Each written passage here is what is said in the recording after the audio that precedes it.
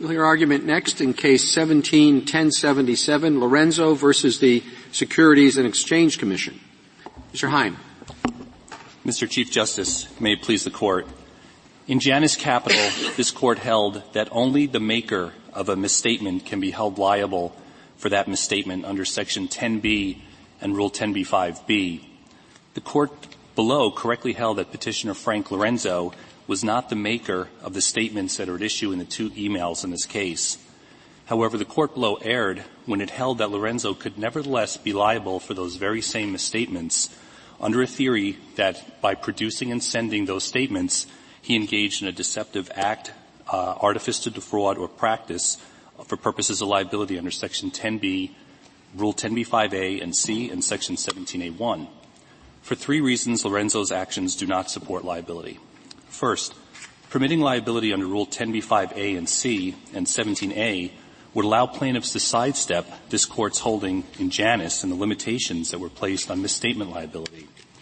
And it would allow plaintiffs to creatively relabel their inadequate misstatement claims as claims for deceptive devices and acts. The result is contrary to Janus and would render Rule 10b-5b a nullity. Second, Excuse me, Janus was a private cause of action, correct? Yes, Your Honor. Under 10b-5. Yes, Your Honor, under 10b-5b. I understand what Janus said, but I don't know how it squares with 17a. And you swept 17a in. 10b-5 uses the phrase, to make any untrue statement. But 17a says, to obtain money or property by means of any untrue statement of a material fact. That seems dramatically different to me. 17a is a government provision, meaning only the government can sue under 17a. Why should we be treating the two identically? I don't know that anywhere in your brief you explain that.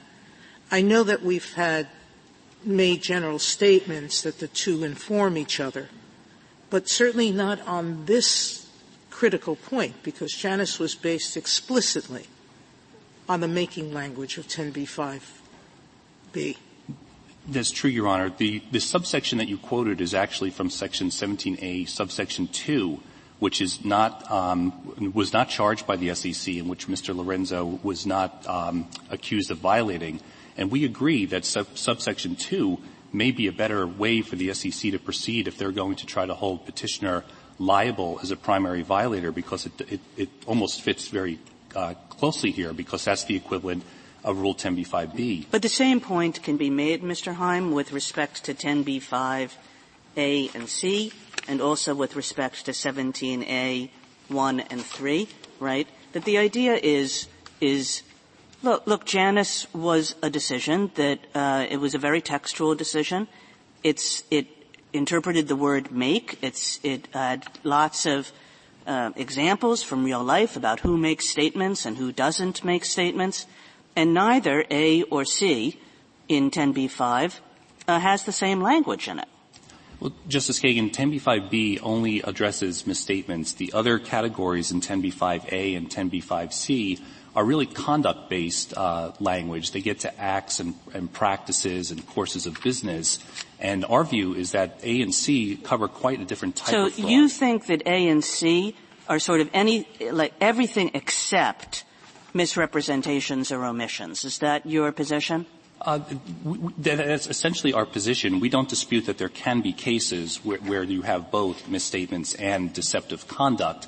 But as Desai said in the Circuit Court of Appeals, is that the judiciary has always recognized the difference between deceptive conduct and deceptive statements. So take this case. Mr. Lorenzo here sent false financial information to potential investors. When he did that, he was the head of the investment banking division, and he sent this false financial information, and you concede, in your yellow brief, you conceded quite a few times, that he did so with an intent to defraud. So he presses send, and an email is sent, that contains false financial information. And I'm looking, for example, I'm looking at the language of 10b-5c. Do you think he has not engaged in an act which operates as a fraud? We do, Your Honor, for several reasons. One, we do what? We do not think that he engaged in any conduct that violated 10b-5c, because in order for 10b-5b to have any meaning, it would be. But I guess I'm wondering, I understand that argument, and it's, I think, a serious argument. But pretend that 10b-5b was not in the statute for just a second, and you're entitled to come back to it. But just pretend it wasn't in the statute. Is the behavior that was charged here and that you've conceded was done with an intent to deceive, is that engaging in an act that would operate as a fraud?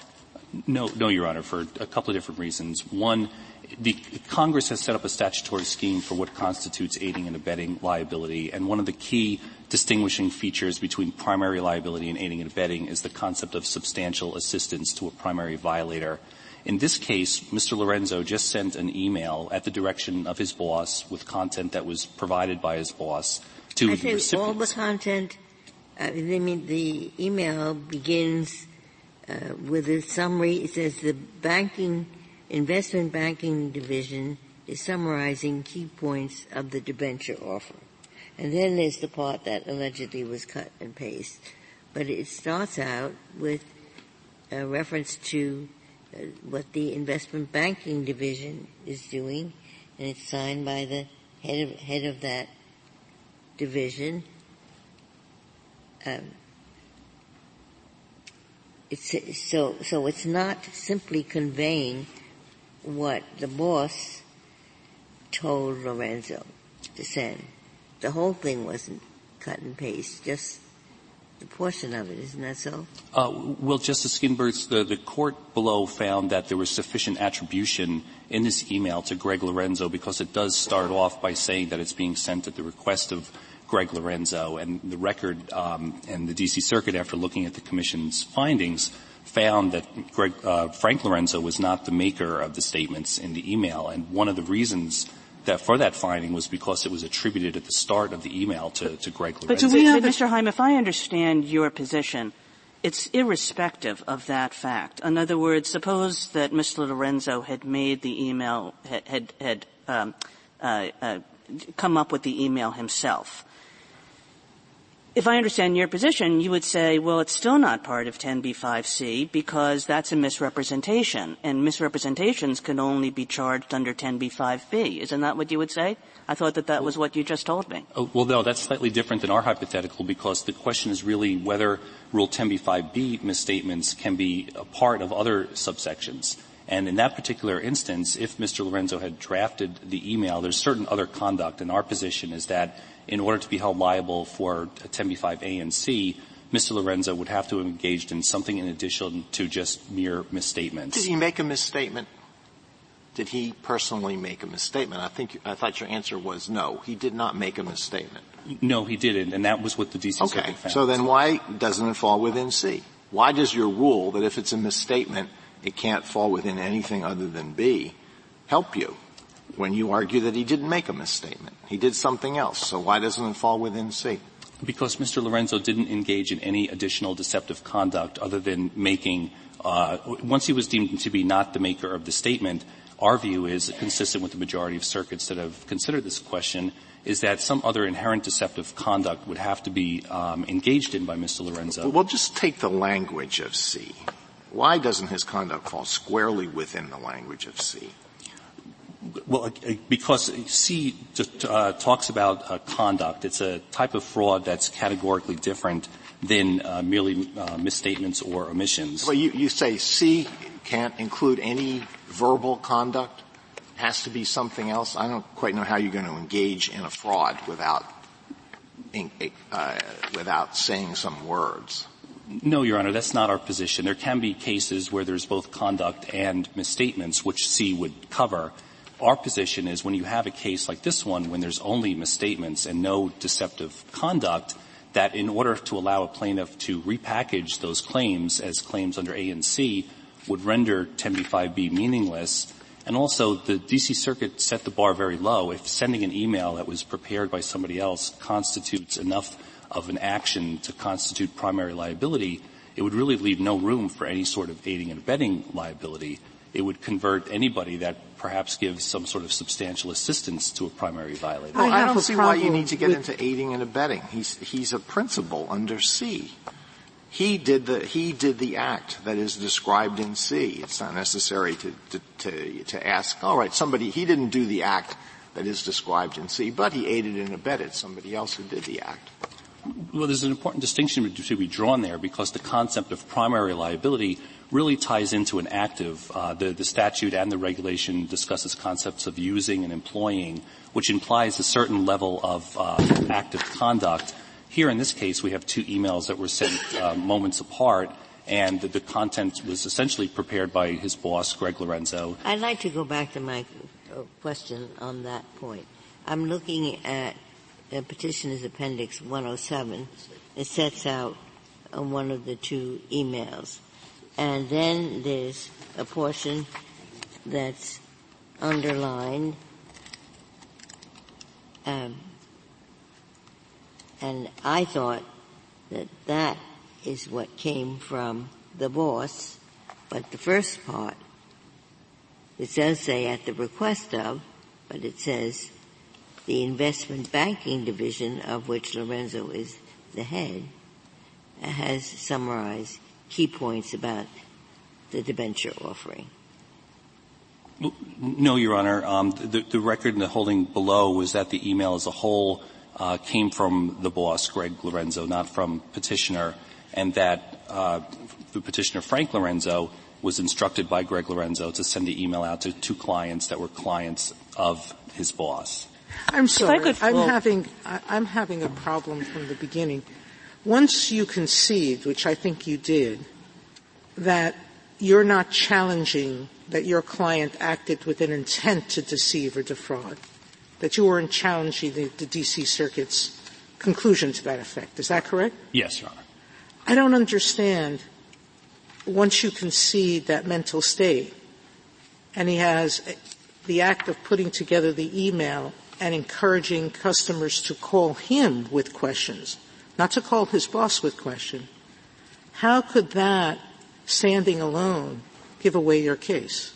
Well, I mean, that makes him both a maker of a false statement, whether his boss shared it or not, and I know the courts below thought differently, but it's also engaging in an act, practice, or course of conduct which operates or would operate as a fraud or deceit upon any person, whether he was a maker or not.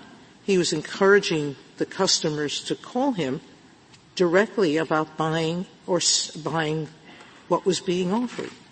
Well, Justice Sotomayor, I think you're tying into what our position is with respect to what more would be necessary to convert over Mr. Lorenzo into a primary violator, because if those customers had in fact called Frank Lorenzo, which they didn't, and he would then have repeated the statements or he would have engaged in some other type of deceptive conduct, but merely producing and sending the emails is such a low bar that the D.C. Circuit set. But, Mr. Heim, we've made very clear in Central Bank that this idea of primary and secondary, if your actions fit within the language of the particular provision of the statute that you're charged on, then you're a primary violator of that provision, right? And even if given some other language you wouldn't be, or given, some more some other understanding of what it means, if you fit within the language and you violate that language, you're a primary violator. That's what we said in Central Bank. And I guess the import of these questions is he fit within that language. He engaged in an act that operated as a fraud. Well, Justice Kagan, our view is that you can't take that language in a vacuum. You have to consider it in context of the statutory framework that Congress has put into place for aiding and abetting liability. Because if you were to find that Frank Lorenzo engaged in a primary violation here, it would undermine Congress's statutory intent for setting up in Section 20 of the Exchange Act exactly who is an aider and abetter, and the key distinction is somebody who provides substantial assistance.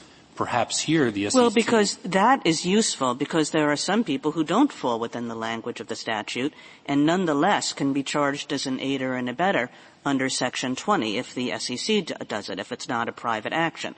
But what we said in Central Bank is, look, if you do the thing that's that is described in a particular subsection of this statute or of 10b-5, the rule that implements it, then you're a primary violator as to that subsection. Our view is that Mr. Lorenzo did not engage in conduct sufficient to form a violation of 10b-5c, for instance.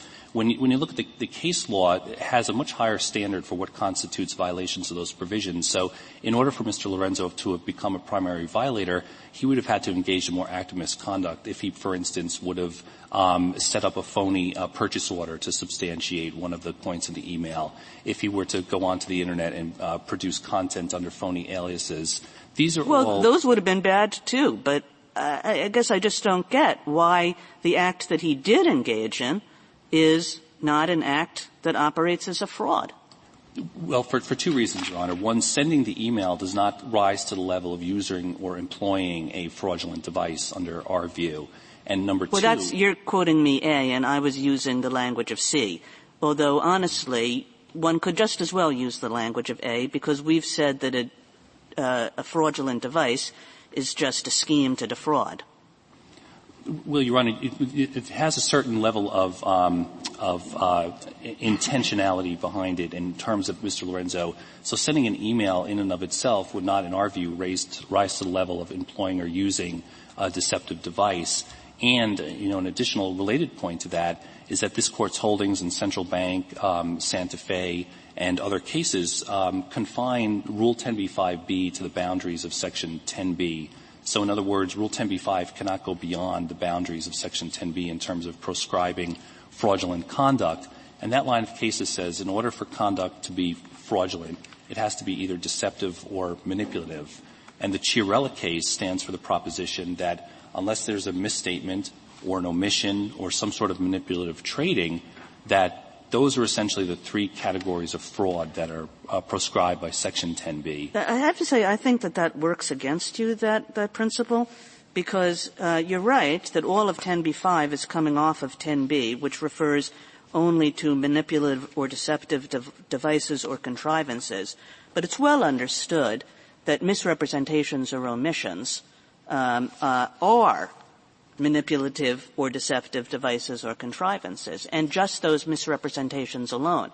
I mean, if some of your arguments were correct, if you took them to their logical extent, you would have to say that misrepresentations and omissions don't fall within that language of 10b.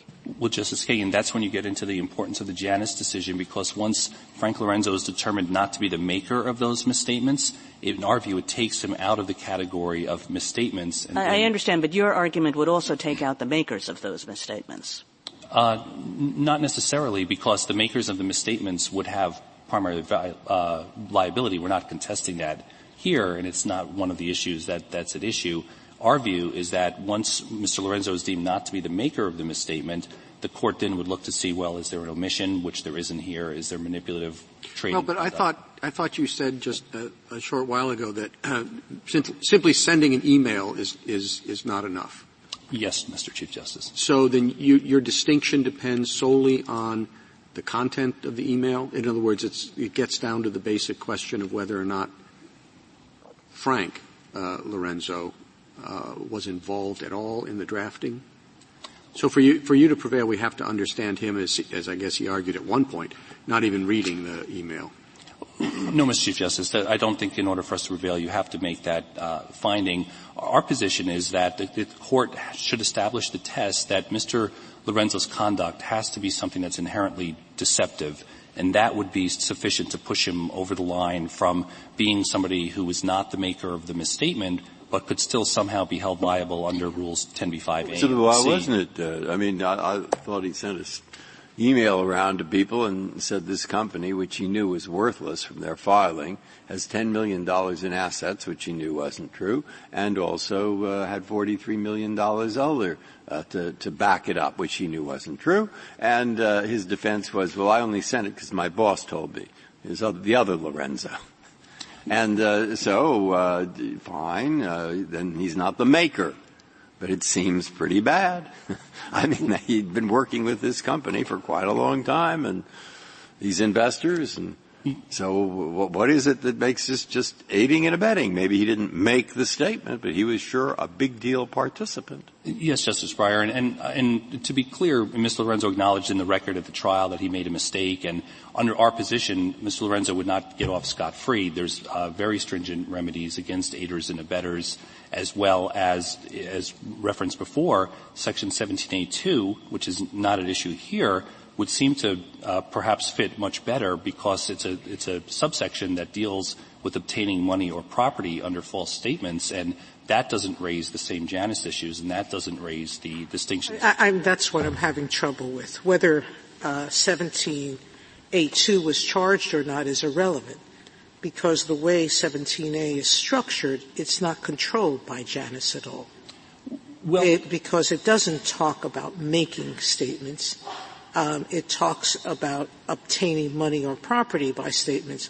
There's no reason why we should limit, under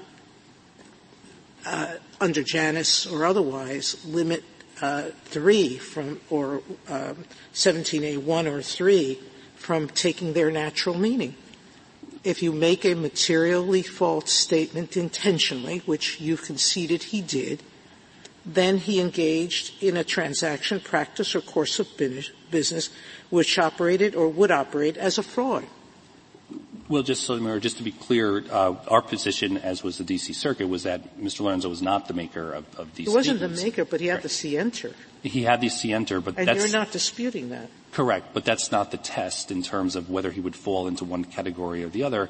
And this Court in U.S. versus Nataflin was addressing Section 17A and its different subsections, and it said that each subsection prohibits a different type of conduct, and in order to give meaning to each of the different subsections, it just cannot be read in such a way to say that every claim, for instance, for misstatements, could easily be brought under 17A1 or 17A3. Well, you're suggesting that because B refers specifically to misrepresentations, that those misrepresentations do not fall within A or C. But I guess to understand that view of the Act, which is everything prohibits something different, you would have to, for example, think that A and C are mutually exclusive. What's the difference between A and C? A and C, Your Honor, are closer together. They both deal with fraud. They both deal with deceptive conduct. The Court doesn't have to reach the issue as to whether or not there's a difference. Well, no, but A we and have C. to understand what the statute is about. You're presenting one view of the statute, which is that each of these, or the rule, which is that each of these different sections is apart from the rest, that each prohibits a different thing from the. And I guess I'm suggesting a different view of the statute, which A and C make pretty clear that these are very overlapping. One overlaps the other, overlaps the other. They're all meant to essentially address the same thing. This is a kind of belt and suspenders statute, where it's like we're going to find every possible way to say this thing in order to make sure that fraudulent acts are covered. Well, Justice Kagan, we don't dispute that there could be some overlap between the different subsections, but here, in order to sustain the D.C. Circuit, it would really be a wholesale elimination of one of the subsections, which is Rule 10b-5b, and that would be contrary to the holding of Corley versus United States, where the Court the purpose is to find meaning for each of the different subsections and not read it in a way that would make one of them redundant. But then I'm going to ask you again, what's the difference in meaning between A and C? Well, they both deal with conduct, and I don't know if there is a real meaningful difference between A and C because they both have very similar language between the two. But I think the Court can, as the lower courts have, they can consider A and C as one type of fraud, which is conduct-based, because the language is very similar, the plain language of A and C. And the courts below, in the majority opinions that we cite, do treat A and C as very similar on one hand, and then B as distinct. And the majority position is that plaintiffs should not just be allowed to repackage inadequate 10b-5b claims, which are just the misstatement claims, and say that those misstatements standing alone can somehow be enough to satisfy the language of A and C, which is a conduct-based fraud. And if the Court was to uphold that view, it would render 10b-5b meaningless, and I think also by implication Section 17A2, which 10b-5b was drawn on. So there's a lot of problems with sustaining the court's opinion below with regards to that. Can I ask you just some basic questions? There's no doubt, is there, that at the time this email was sent, Lorenzo knew full well that the company was worthless? Well, we did not challenge the scienter finding, which was also conceivably and as set out there a recklessness finding. Mr. Lorenzo testified he did not see the disclosures in the earlier SEC filings, but we're not contesting scienter, which could be recklessness. And the record is a little confusing. At one point, the ALJ says he didn't even look at the email. At another point, he himself testified that he authored the emails. Well, there is inconsistencies in the record, but overall, the import of the testimony taken together was such that it was Greg Lorenzo that was the creator of the email and the maker of the statements, and the SEC has not challenged that holding either on in their case. And I would like to reserve the rest of my time for rebuttal, if that's okay with the Court. Thank you, counsel.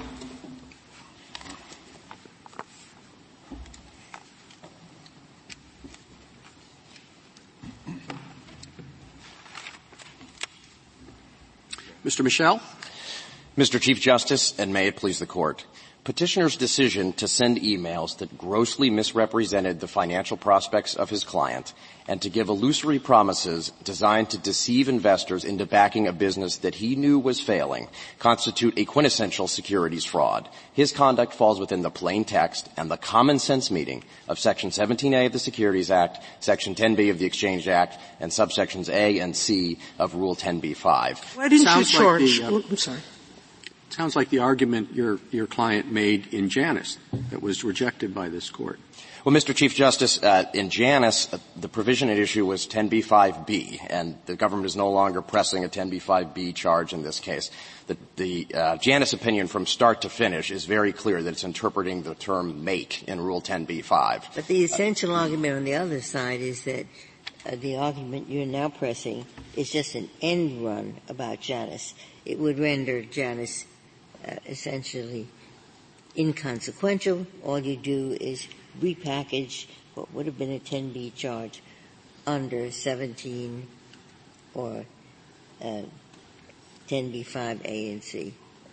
Well, Your Honor, a couple of points in response to that. First of all, Janus will still have significant meaning, especially in private actions, because Janus limits who can come within 10b-5b. And the Janus opinion was careful to distinguish between aiders and abettors who are sort of background actors. The speechwriter example is the one that the Court gave. Preparatory actors who aren't themselves employing a device under A or engaging in an act under C, but are instead merely supporting that. So our contention is not that everyone who has some involvement in a statement will somehow become primarily liable under A and C and Section 17A. As Justice Kagan said, Central Bank was very clear that the test for primary liability is simply that the defendant has to satisfy all the elements of the statute. And Central Bank says expressly that even if somebody is a secondary actor in some colloquial sense, like a lawyer or an accountant, that person can still be primarily liable under the securities laws if that person satisfies all of the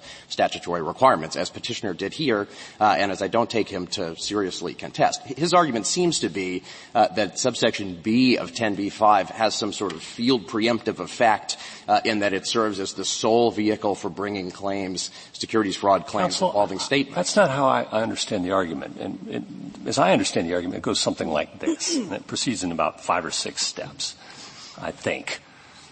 First, Central Bank says we got to look at the statute. Rule's nice, but let's look at the statute. So we look at the statute, and it prohibits manipulative or deceptive devices, essentially. Well, no manipulation is alleged here, just deception. Are we on the same page so far? Yes, Justice Gorsuch. Okay, all right. Deception, I think, a fraud. Well, are you? Because there's another statute, which is Section 17. That's true. I took Justice Gorsuch to be referring I'm just talking about 10b, 10b at the moment. We can get to 17 in a minute. All right. But so we're on the same page.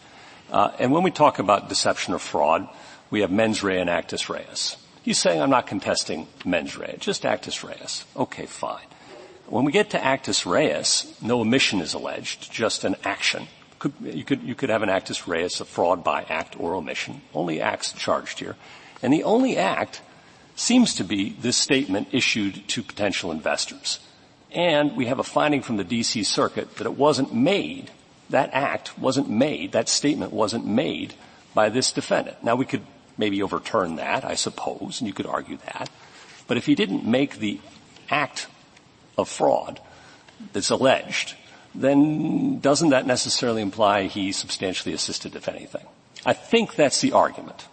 So I think it was maybe around step 4 that I disagreed with you, and that is, I think you said that he didn't make the act, but I do think it's important to distinguish, to your point on the text of the statute and the rule. What the D.C. Circuit found was that he didn't make the statement, and therefore he didn't fall within the text of 10b-5b. But the only act of fraud, you have to have an act that deceives someone else.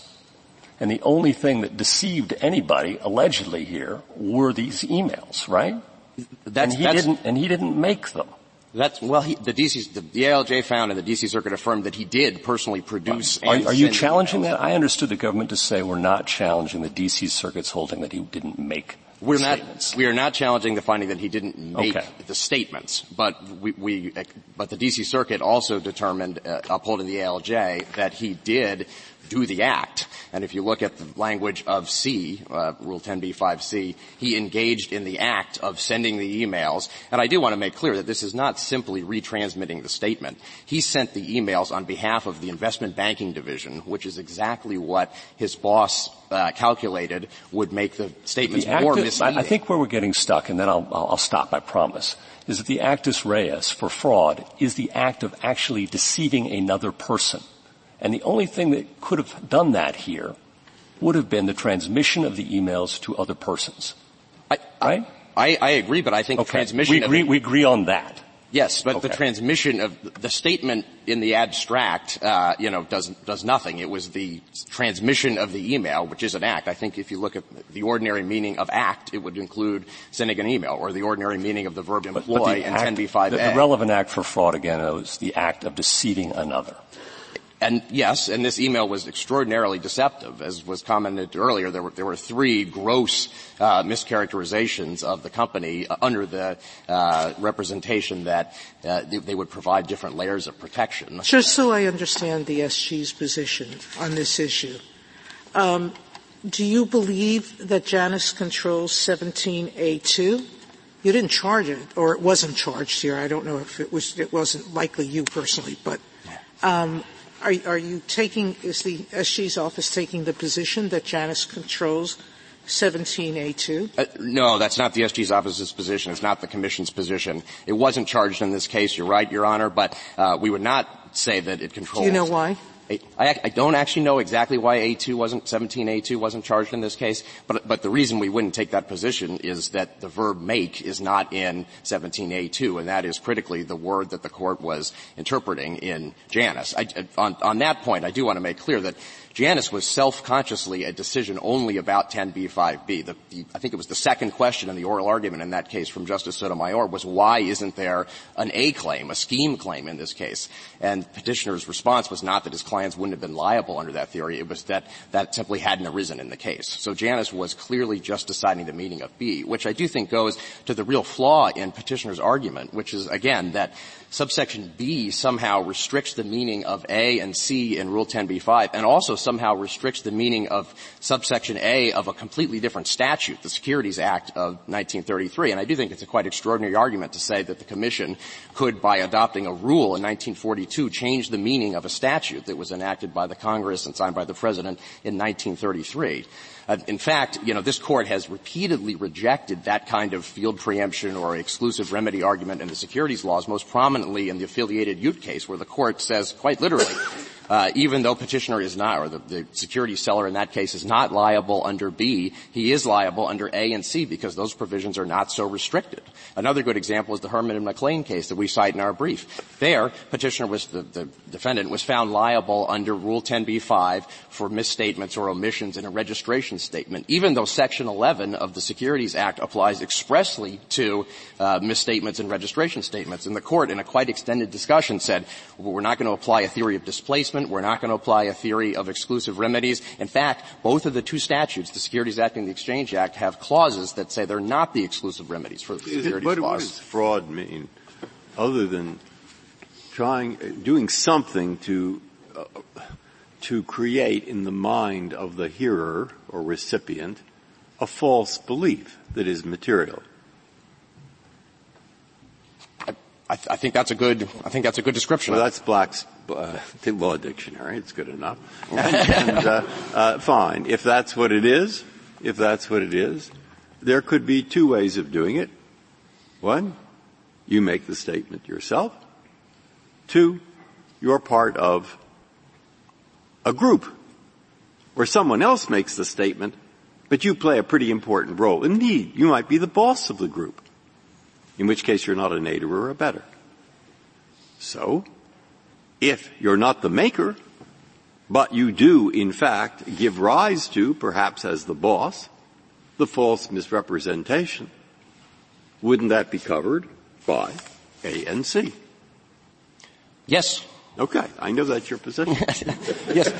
But I just wondered why this isn't fairly simple, because now what we did in Janus is we took a category of things which we thought the maker had made the false representation, and we thought, no, he wasn't the maker, but if still he might be the big boss of a group of people who, in fact, took actions or made statements to cause the false representation to arise in the mind of the listener. I thought perhaps you would agree. I do agree, Justice Breyer. And that, it seemed to me, is your basic argument.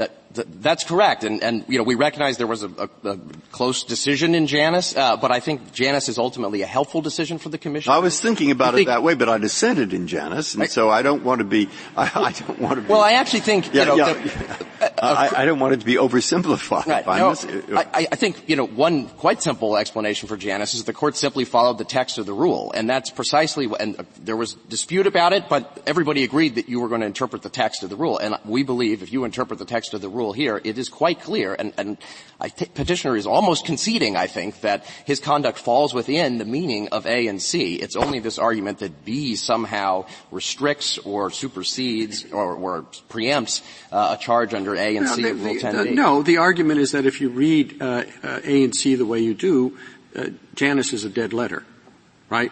I mean, in the reply brief, the petitioner says you never suggest any situation to which Janus would apply if your reading of 10b-5 prevails. Oh, Mr. Chief Justice, that we disagree with that. I mean, if you had somebody, let's hear if you go ahead. Well, perhaps we didn't suggest it in our brief, but if you had somebody who was far back in the chain of drafting copy, for example, a marketing director who drafted copy that it was itself not deceptive, but that person knew would then be used in a fraud, or you had a speechwriter who drafted something that was not wrong, but he knew was later going to be used in a fraud, that person, in our view, would be an aider and abettor. That would not be a primary violation, for the important reason that Rule 10b, that Section 10b itself requires a deceptive act.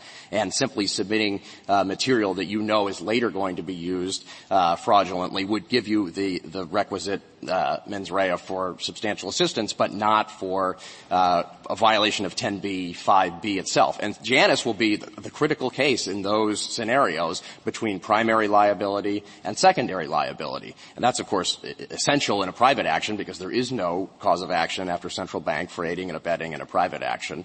And Janus will be the difference between liability and no liability for people in that situation.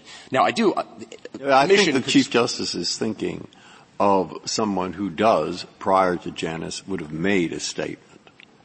And now that seemed to be excluded in Janus. So and now we have a way of making, for that set of people, Janus irrelevant, because the aiding and abetting argument you just made would have existed pre-Janus or anti-Janus. One possible attitude is to say, so much the better.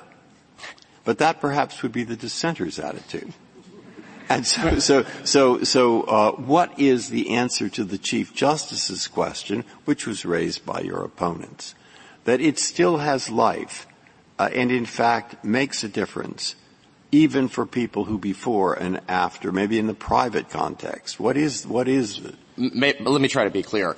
Before Janus, there would have been an argument that somebody far back in the chain of making a statement was a maker of the statement and was primarily liable under 10b-5b. That means there could have been a private action against that defendant. After Janus, that argument is no longer available with respect to people far back in the chain who didn't commit one of who don't fall within A or C as primary violators. Now, we think that's not this case because petitioner does fall within A and C. So the SEC would argue that somebody that prepared one of these documents that contains fraudulent material or knew that it would be used in a fraud. In other words, you would say, oh, don't worry about that. That person's not a maker. He's not going to be liable because of Janus. Before Janus, we would have said he was a maker, but we accept Janus, and now we would say that that person is an aider and abettor who could be pursued by the Commission. That's the Maloof decision that we've cited in our brief. Now, I do want to make the point that aiding and abetting liability will not always be available, and so it's tempting to say that that's always a fallback for the Commission. First of all, of course, it's not available at all on a private right of action, which is one of the principal ways in which victims of fraud can recover money. But it's also not available even in a Commission action unless there's a primary violation. You have to find the primary violator, and that distinguishes this from typical criminal aiding and abetting under 18 U.S.C. 2. So you can easily hypothesize a situation in which somebody who makes the statement, perhaps a high-up corporate executive or a board of directors, lacks the scienter required for primary liability because they don't know what's going on with the details of the financial reports. They're trusting the lower down people to do that. And the Commission can't pursue them for a primary violation because they lack scienter, and then the Commission can't pursue the aider and abettor because there's no primary violator. And that would, we submit, tear a big loophole in securities fraud law, and that would be a very damaging result for the Commission that I don't think Congress intended and that I don't think is within the ordinary meaning of the text here. My friend said a couple of times that tried to draw a distinction between conduct and statements, and as some of the questioning suggests, I just don't think that holds up. To start with, the Stone Ridge opinion expressly says that the petitioner's course of conduct included both oral and written statements. So this Court has made clear that conduct can include statements. And in addition, Section 10b itself, which I think he was saying something to the effect of if it's only statements, it can't be conduct. Yeah, I don't think that can work either, and I think it was you, Justice Kagan, who suggested this. As my friend said, everything in 10b-5 has to emanate from 10b, and the only two nouns that are at issue in 10b are devices and contrivances. Now, Section 10a includes devices. Rule 10b-5a includes devices, which I take him to concede is conduct. So unless his position is that all statements are contrivances and covered by 10b for that reason, I think he's conceded that statements are devices under 10b. I think what I heard, at any rate, it's an interesting question what the argument is, but I had understood it that, all right, one can create a false impression in the mind of another through conduct or through statements. All right? Here, the only thing that was alleged to create a false impression in the mind of others was this statement. And that's the problem you have. If the only false act, the only actus reus was a statement, and he didn't make it, then what? Well, I think he didn't make the statement, the D.C. Circuit found, but he still employed the device to defraud or engage. He sure helped. I mean, there's no doubt about it. He did a lot to help. But he didn't engage in any independent conduct that created a false impression in the mind of the other than disseminate the false statement that did that. Well, I guess I might quibble with the last point that the other than is quite important. He sent the email. Oh, for sure. And you've penalized him heavily and are going to be able to on anybody's account. But we're trying to draw a line here between primary and secondary. And that's where I'm stuck. Well, on the facts of this case, Your Honor, there is no secondary liability charge. So if the court were to reverse, he would not be punished. We're not worried about just this case, are we, counsel? I did want to make that one point. You've made the point, but you concede we got a bigger fish to fry than that, right? I agree with that, and I do think you'll see sort of higher stakes and more sophisticated frauds, but I don't think you're likely to see a sort of more egregious fraud than this, where petitioner in addition to transmitting the statement that was made by Greg Lorenzo, sent it as the head of the investment banking division. He offered to follow up with questions. He signed it under his own name. You've got lots of mens rea, I grant you, okay? Those are acts. Oh, those are acts. They are indeed acts. But if the act that created the deception in the mind of another wasn't any conduct, it was a statement, then what is the question?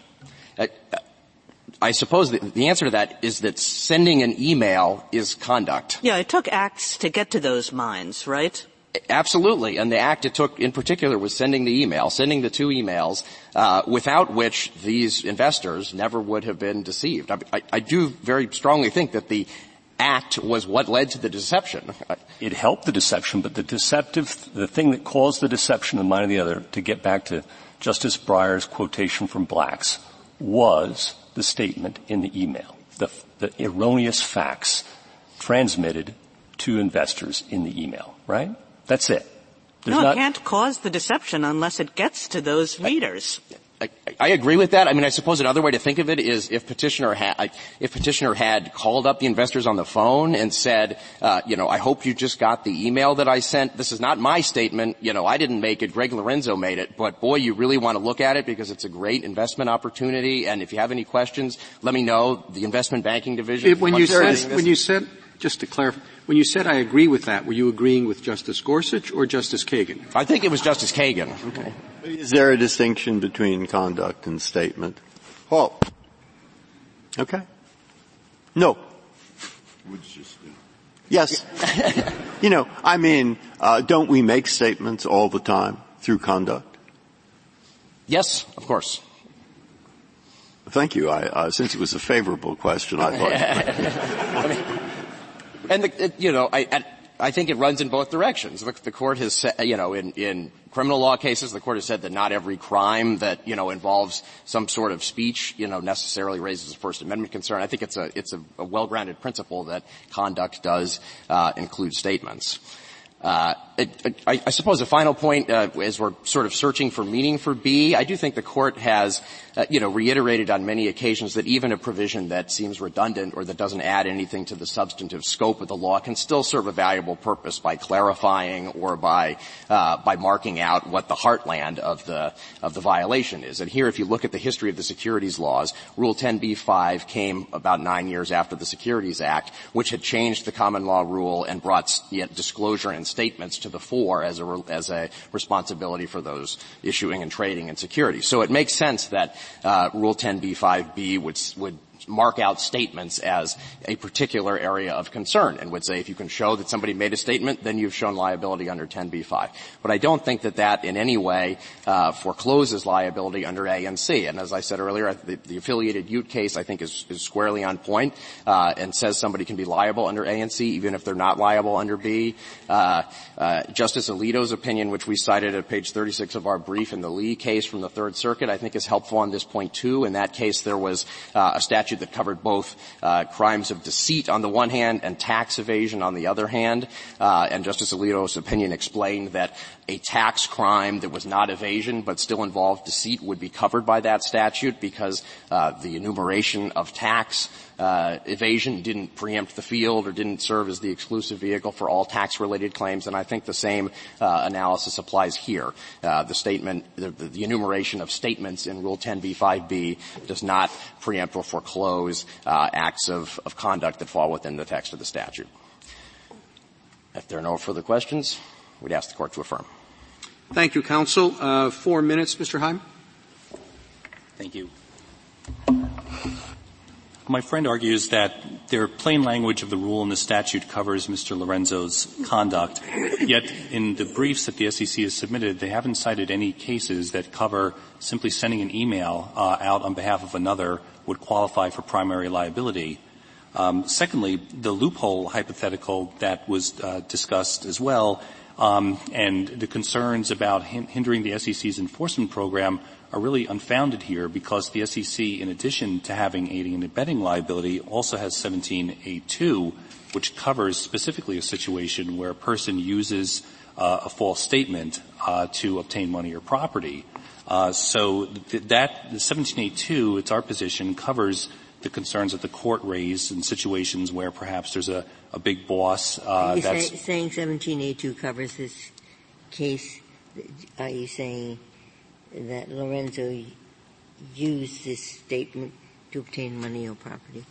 No, I think if that had been charged, Mr. Lorenzo would have arguments and defenses to 17A2, but the charge would have been a closer fit to what the conduct is here, and it would not have raised the serious issues with regards to undermining Congress's statutory framework with regards to aiding and abetting and the requirement to have substantial assistance.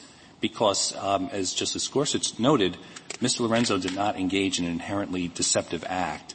Sending an email is not inherently deceptive. And our position, consistent with the circuit court majority, is that the act, in order to take Mr. Lorenzo out of the category of misstatements and into the category of A and C, has to be something that's inherently deceptive.